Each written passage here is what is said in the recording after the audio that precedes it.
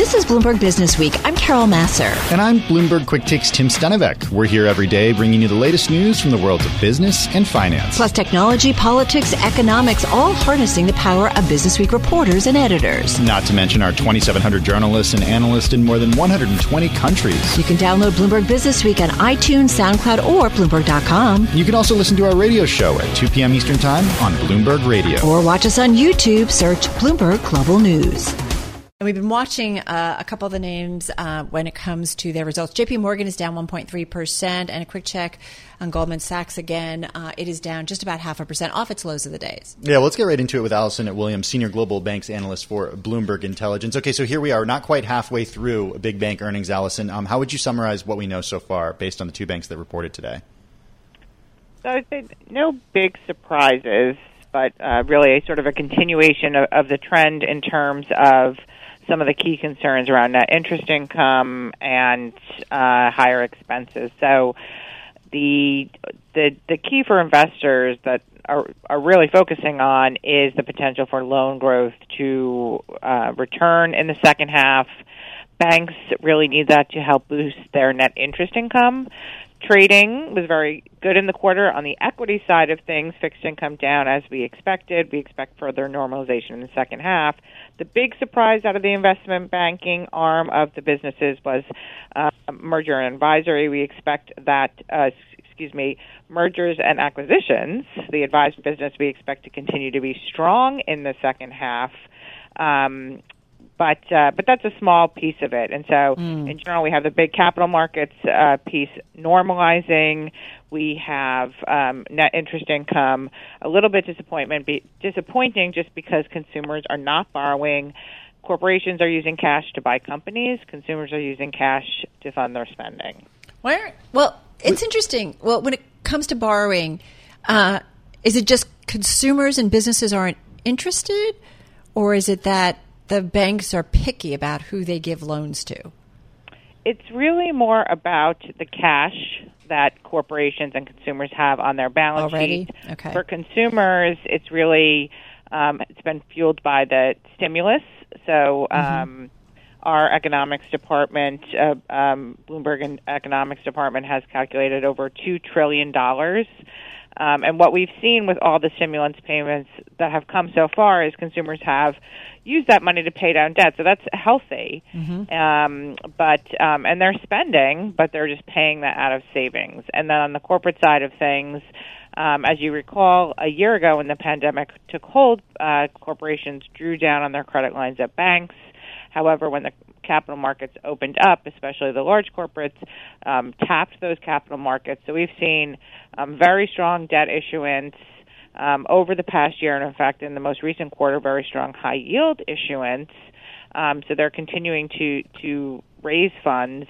And then, on the commercial side of things, it's really that, again, we need the demand side to pick up. So it's not, the banks are out there, they have tons of deposits, tons of liquidity, they want to make loans, but the demand is just not there yet. Yeah. So I wonder what was expected from shareholders and if their expectations were not met, especially when it comes to JP Morgan, because shares down by more than 1.3%. It doesn't sound like there was that much that was surprising.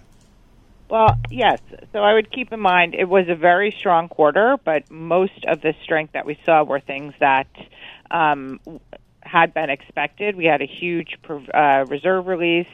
Again, that's something that investors are expecting. The new news, and again, net interest income disappointing, but we had sort of been trending that way over the last several quarters. But the new news in terms of expenses. And expenses, I think, are something we're going to continue to be focusing on this week across the banks. JP Morgan got it to $68 billion of expenses in January. That's gone up to 69, to 70, and now today, $71 billion. And I do think that, part of it is because the revenue is better, but part of it is they're investing. And I think that even though investors might be disappointed today, JP Morgan has shown over the last several years this ability to fund what we call the virtuous cycle. So they're spending more, but that's helping them to make more.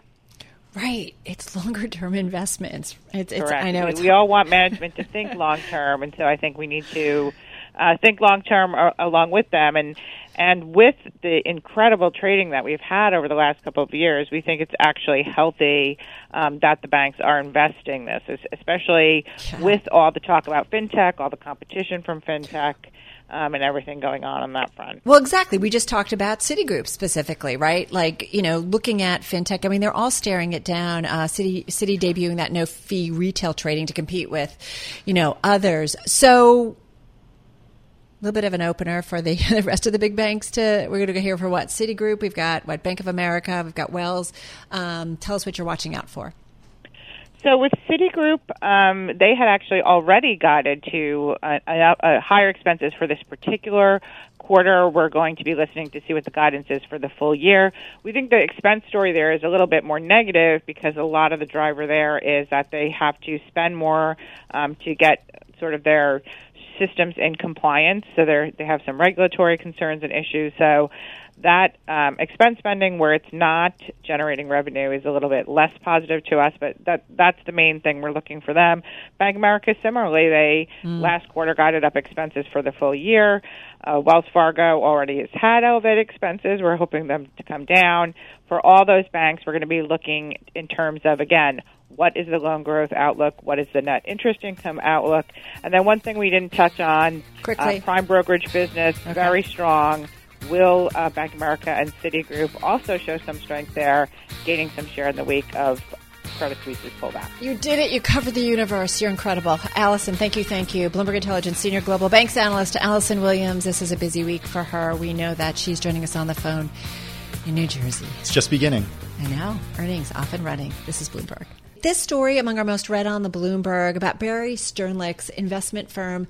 They're giving up on malls. Yeah, Starwood Capital Group, they owned 30 malls before the COVID-19 pandemic. It is now down to 8. That is a massive decline. Yeah, so let's find out what's going on. John Gittleson is with us, real estate and investing reporter at Bloomberg News, on the phone in L.A. Hey, John, nice to have you here with Tim and me. First of all, Barry Sternlicht's really well known to our audience. This is a guy who is big time in different types of commercial real estate.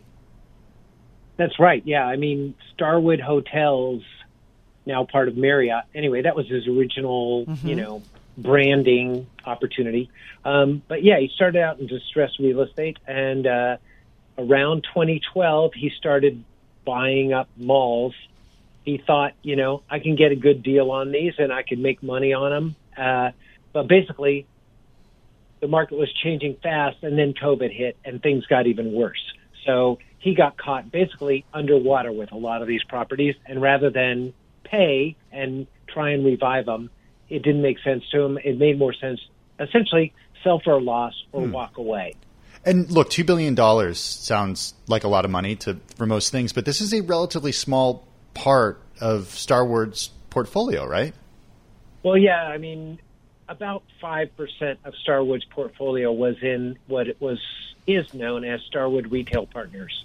So, it's imagine your stock portfolio and you have a bunch of companies that you're like, I'm just going to get rid of them and focus my energy, my resources on other opportunities out there that have more upside. It's a lot of work to deal with these malls. If you want to redevelop them, you take time, patience, skill sets that maybe if I'm Barry Sternlicht, I'd rather be spending my time on something that I can make money on faster. Is this someone who's cutting their losses before they get worse? Like seeing the writing on the wall? Let me think. What other little phrases, pithy phrases can I say? But you know what I'm saying? Like saying, this is just not a good commercial space anymore. And does it speak to a bigger, larger story here, John? Well, it's definitely a bigger, larger story. We've all seen ghost malls have been developing for decades now. Mm-hmm. And it's accelerated since COVID, since, e-commerce.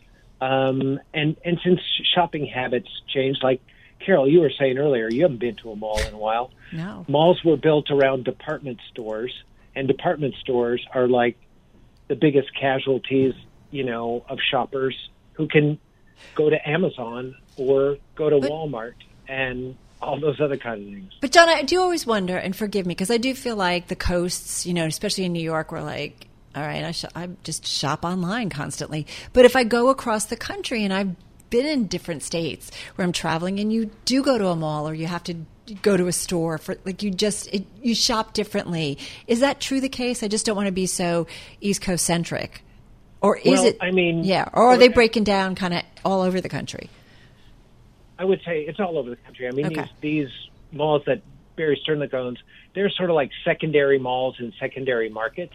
Mm-hmm. If you have a good mall, I live in Southern California, in Beverly Hills, in Orange County, in the right parts of the San Francisco Bay Area, Silicon Valley, outside Seattle, those are doing great, and people are still going to them, and they're now eating outside. They're going to movies. They're starting to do all of the other kind of activities on top of buying clothes that you used to do at a mall. But there are so many malls in the United States. We are overstored, over-retailed compared to everywhere else on Earth. And then there are places that are really easy to get to. I mean, a Walmart or a Target is like a mall in one place for a lot of people. And they're really, discount, good prices, and easy in, easy out. Hey, John, just in the last 30 seconds we have with you, who's buying these malls and what are they doing with them? Well, basically, people who are getting them at very low cost. And it really depends on the location. You can take out a department store, turn it into an apartment. You can turn it into maybe an office. You could turn it into a medical office or a school. Or you could turn it into a sort of last-mile distribution place. But you have to get the cost of the property down and an owner who has patient money so that they could take time, because it takes a long time to get all the approvals that are involved with repurposing a mall like this. Right. It's not so easy to just make a quick switch. What are you thinking? Yeah, it's just like such a small portion of the portfolio. It's crazy. Yeah, and I do think there's something to be like top tier versus secondary tier. I think that's a good point that John made. John Gittleson, thank you so much. Real estate and investing reporter at Bloomberg News from LA. Join him on Twitter at John Gitt. This is Bloomberg Business Week with Carol Masser and Bloomberg Quick Takes Tim Stenovic. From Bloomberg Radio. We are highlighting another one of our most read stories on the Bloomberg today. This one about the NFL player turned lawmaker that was a rising star in the Republican Party, Tim, until he wasn't. It's in the upcoming issue of the magazine. It's written by Josh Green, national correspondent for Bloomberg Business Week. Joel Weber is joining us as well, editor for Bloomberg Business Week. He's with us in the Interactive Broker studio in New York. Josh is joining us on the phone from Washington, D.C. Who is Anthony Gonzalez, and why isn't he a national name? Well, he is a national name, I think, and I guess it. Well, I guess in the vein of Liz Cheney, I guess I would say. Well, he's actually kind of purposely kept his profile slightly lower, I think, than Cheney did, and Cheney obviously was like a pretty prominent position in the GOP. But I think what's really interesting about Josh's story is there were people pre-January 6th who really kind of looked like the future of the GOP, right? And Gonzalez was one of those. And now he finds himself in a very difficult role of being a kind of once future leader of GOP, potentially a rising star, but mired by what has become from the Trump supporting GOP. Mm-hmm. And Josh, let's bring you in a little bit to talk about that. What has been his tactic to date, and how does that put him with his constituents? What's fascinating about Gonzalez is that he embodies everything the Republican Party has wanted itself to be for the last 25 years. He's young. He's the son of a Cuban immigrant. He was a first-round draft pick of the Indianapolis Colts. He's got a business school degree. Serious, young, hip, all that kind of stuff. Clearly marked as a rising star. And then Trump came along, and Gonzalez became one of the 10 people who voted to impeach him. And practically overnight, that sort of eclipsed everything else there is about Anthony Gonzalez. And the reason I picked this race, as somebody said earlier, he's not as prominent as Liz Cheney, who also voted to impeach Trump and has made that the entire centerpiece of her political life. He's just a guy who voted on his conscience, voted to impeach Trump, but is still a conservative congressman with what he thinks is a successful record. So what it sets up is this wonderful test case almost like a laboratory experiment in whether a serious Republican conservative can get reelected after voting for Donald Trump. And what's so interesting about this is that it's not just Republicans, but Democrats too are fascinated by this race because we think it's going to be a sort of a gauge about how strong Trump's influence continues to be. One of my consultants, I quote in piece, likened it to Groundhog Day. That, you know, if the Trump challenger to Gonzalez's wins, then we know it's going to be another season of Trump dominating Republican Party. But if Gonzalez manages to hold on to his seat, then maybe spring has arrived and we've begun to move beyond Donald Trump.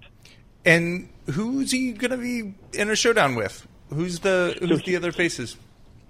So his main challenger is a guy named Max Miller, who is a former Trump aide from the local area, immediately won Trump's endorsement as soon as he jumped in the race, because Trump, as we all know, revels in punishing his enemies, especially Republicans, and has gone after Gonzalez with a vengeance. His first big rally, Trump's post-election at the end of June, he flew to Ohio right outside Gonzalez's district to trash him and tell Republicans to vote against him. So that's a bit of a millstone if you're a Republican congressman running for re-election, but that's what Gonzalez has to deal with. I love that you write in your story that Gonzalez, appears to have a healthy relationship with his own political mortality. So he understands he's a football player. Sometimes you win, sometimes you lose. Sometimes you're going to play and be a star player, and sometimes you're going to have another career after it. Tell us a little bit about his kind of approach. Yeah, well, I mean, what's been so, I think, disconcerting to a lot of, Republicans and just sort of Americans generally, I think, is the number of Republicans who've kind of truckled to Trump and gone along with, whatever the conspiracy theory or lie is that he's sort of pushing. One name that gets mentioned a lot is South Carolina Senator Lindsey Graham, who sort of reinvents himself according to whatever politics necessitates. And Gonzalez is adamant that he's not going to do that. And I think the impeachment vote backs that up. But as he put it to me, I mean, he was a first-round draft pick with a great NFL career going. He tore up his knee. That career ended abruptly, but he was able to reinvent himself, went to business school, got elected as a congressman. So he doesn't fear his own political mortality in quite the way I think a lot of other politicians do. And that makes him interesting because he's willing to kind of speak the truth, stand up for what he believes in, and let the chips fall where they may. You also make the point, Josh, that he's set out to do, and he's actually getting done exactly what he set out to do, from infrastructure to COVID relief to vaccines. And also he's had a pretty good couple of quarters of fundraising. So he's been pretty successful thus far. Yeah, I mean, the other fascinating thing about this is, like, back in the times before Trump, congressmen used to get measured for re-election on, hey, did you do what you campaigned on? And said you would set out to do. The two big components of Gonzalez's last race were, he said, look, we want to produce vaccine and distribute it to everybody who wants it. That's obviously happening now. And I want to push for a big bipartisan infrastructure bill. And a couple weeks ago, Biden came out and announced a big bipartisan infrastructure agreement that Gonzalez had a hand in negotiating. So, by the old measure of whether or not you're an effective congressman, Gonzalez has a really good case to make. And he is a believer. Not everybody is, but he is a believer that will still count for something with Republican voters when primary time comes next spring. So next spring still feels like a long way away. When are we going to start to get a sense of what even the polls might suggest in this case study, Josh? I don't think we're going to know for a long time. I mean, by the early measures, Gonzalez is doing okay. I mean, his favorability ratings are strong. As you mentioned, he's had 2 quarters of very strong fundraising, but he also has the loudest, most important voice in the Republican Party, Donald Trump's, going against him. So I think part of it will depend, is Trump as powerful an influence, 9 months from now as he is today? If so, I think Gonzalez is going to have a tough time getting reelected. But a lot can happen between now and then, and Gonzalez has enough money to make a good case for himself publicly. So, we're going to get just what I said we're going to get in this piece, which is a measure of Trump's effectiveness. And I think that's why everybody in the country is going to be looking at this race come next spring. Yeah, I did also think, as you pointed out, that he's had some strong fundraising, kind of the strongest than he's ever seen, and maybe it's an early indication. Hey, Josh, thank you so much. Josh Green, national correspondent, Bloomberg Business Week, on the phone from Washington, D.C. Joel, do you have a last thought? Well, I'm also, this is one of many races where there were people who voted again for impeachment, and I just am also going to be very curious to what happens in all those other districts. And do they go one way, or is it like half and half or something? Yeah, it'll be really telling in terms of what it means for. Yeah, and how much does Trump hit the road ahead of that too? Yeah, well, I'm guessing a lot. Yeah, I am too. All right. You're listening to Bloomberg Business Week with Carol Messer and Bloomberg Quick Takes Tim Stenovic on Bloomberg Radio. Oh, to be a fly on the wall. I couldn't wait to get to our next guest. This is what's so great about having everyone come back to work. We can talk during the breaks. I love it. Yeah. All right, so let's get to it. She is in our studio with Tim and myself. It's one of our most read stories about those that are speaking out, pushing for more aggressive government policies to address societal problems. Let's get more on the ex-ESG insiders who are dissing and dismissing corporate green goals as hype. On this story, Bloomberg News ESG reporter Sejal Kishan, she is with us in our Interactive Brokers studio. I do love this story. So tell us about the individual, Tariq Fancy. Yeah, well, he was, in the heart of the beast, so to speak. He used to be at BlackRock, the world's biggest money manager. Yeah. Huge. And as you remember last year, Larry Fink came out and said he was going to put climate at the center of its investments, its investment strategy. Tariq was actually there. He actually left before BlackRock really ramped up. But, he talked about his experiences. And it wasn't so much about being at BlackRock. His experiences were more broadly directed at the sort of the sustainable investing world. And he talked about how it's great having all these low carbon funds, these climate friendly funds, ESG ETFs, exchange traded funds, but they're not really enough to move the needle when we're dealing with the climate crisis. Because it is a crisis. That's what the scientists are saying. Yeah. So what more needs to be done? I mean, what are these ex-ESG insiders saying isn't going far enough? Yeah, I mean, look, they all say corporate sustainability efforts have been good. It's not like it's been a waste of time, but there needs to be more aggressive government policy. Okay, so I'm glad you brought that up, because when I read your piece, I was again reminded of the lofty goals that we hear from companies, and these are companies that say, okay, in 3 decades we will be carbon neutral or net zero emissions. And I'm thinking to myself, okay, is anyone listening to this right now or involved in what they're saying going to be involved in this company 3 decades from now? These are goals that are so far away. No, absolutely, and I think that's. I mean, look what we've seen just this year or just even last week or the week before with the heats in the Northwest and Texas earlier this year. This is we're seeing the effects of climate change as we speak. This is not something that's going to happen in 50 years' time. We're already there. Well, because we have the Sustainable Business Summit Global going on right now by Bloomberg. It's a couple of days of programming. And we'll hear a little bit of my conversation with the CFO of AB InBev and also the Chief Sustainability Officer. And, we talked about this, and I think they would agree that it's not perfect, but it's a journey. But I think what you're saying to me is, there's those slow, meandering walks that we take through the park. And then there's I got to get to work. Yeah. Bam. Yeah. That's where we are. We from what you're hearing is that we need to be more aggressive about the steps. Exactly. I mean, this is what all of these executives or former executives have said, is that, we're in a crisis mode. So, all of these efforts, they're great. All the corporate sustainability efforts are good. But we are in a climate crisis. So they're saying that the government needs to come in and implement things like carbon taxes and the like, and more aggressive ones. Some more penalties to some, right? And punitive actions that if you don't abide more quickly, right, you're going to pay.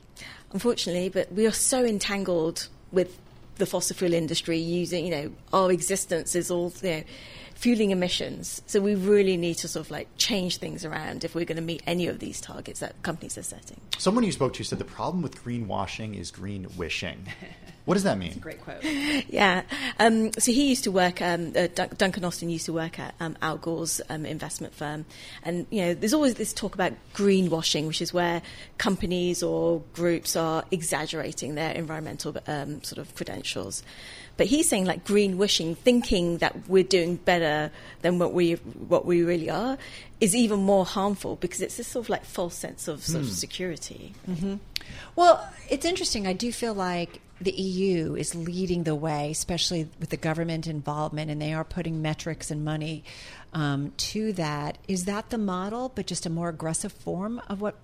What is? I'm always caught up in the specifics of what more we need to do to make it different. I'm on the same page as you on that one. I mean, look, there are lots of things going on. I mean, the SEC is looking at a raft of, potential moves, and there's debates going on, and it'd be anything from like disclosing like things like ESG metrics, and that's part of the problem, right? I know even the AB InBev guys are like, the metrics between. When you're defining E or S or G, some of them are easier than others. Absolutely. The S seems to be the sort of the sticking point where there's just a lack of data compared with the E, where there is emissions data or water usage data and the like. So it's a work in motion. Yeah. We hear from companies that have ESG products that investors are demanding these. What do we know about actual investor demand for products that provide more than just a return? Yeah, no, absolutely. I mean, we've got like the country's biggest pension plans like CalSTRS, CalPERS, New York City, New York State, who are really ramping up. Because they've set their own like net zero goals, right, at least on the East Coast here.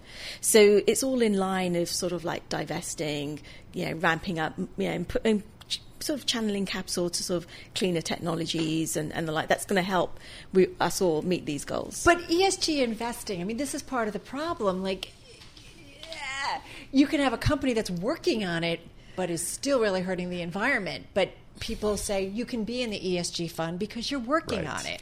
So as an investor, it's like, wait a minute, is really my money going to support, the better end, the better outcome?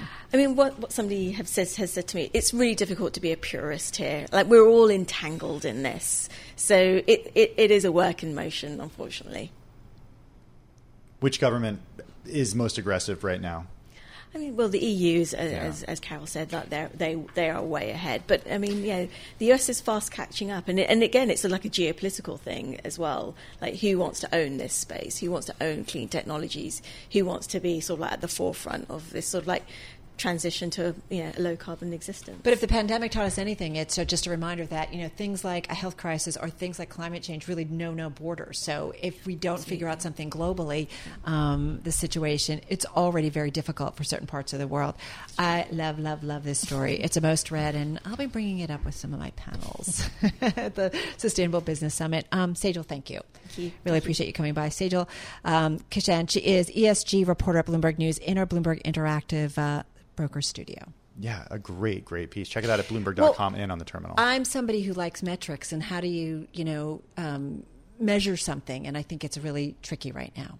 We don't know. It's not exact. I'm driving in my car. I turn on the radio. How about you let me drive? Oh, no. Who's gonna drive you home? Honey, please, I'll do the driving. Drive on. Excuse me, I want to drive. Just drive, baby. It's the question that drives us.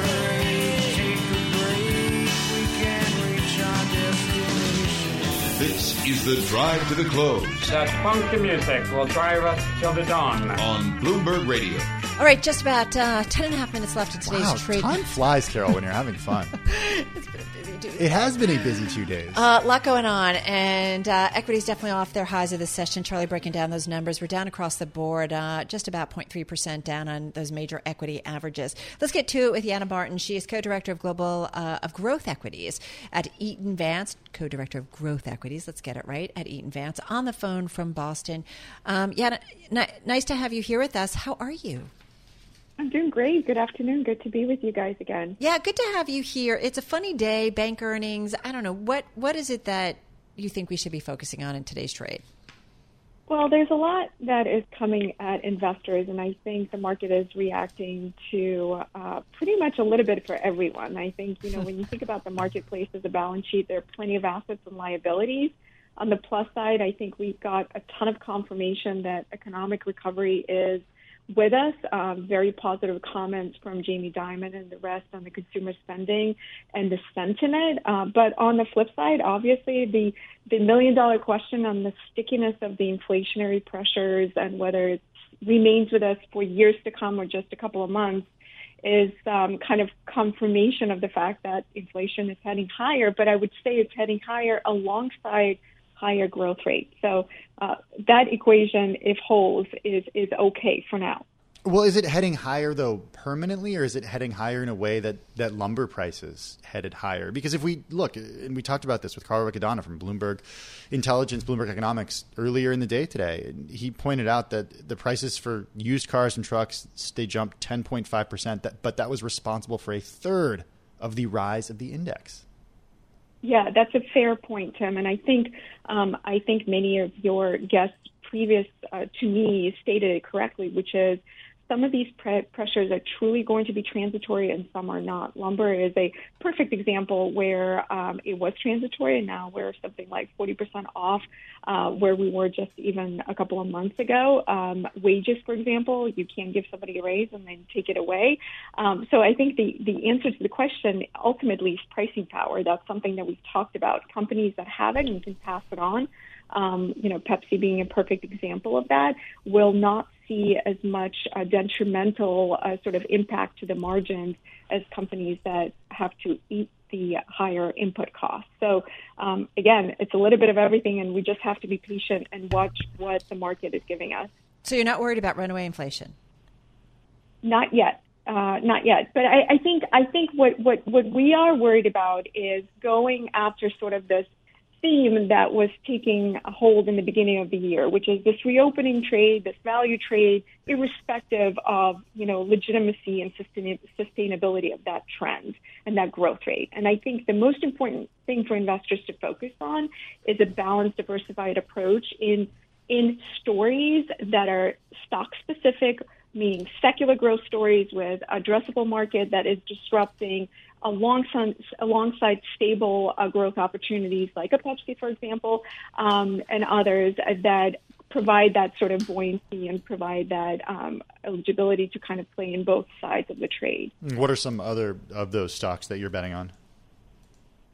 So some other ones, interestingly enough, where I would go is with laggards. I mean, that's one area of the market. Unfortunately, we've got something like 6 areas of the market that have lagged the S&P 500. So I would go where the price performance and the valuation has already been reset.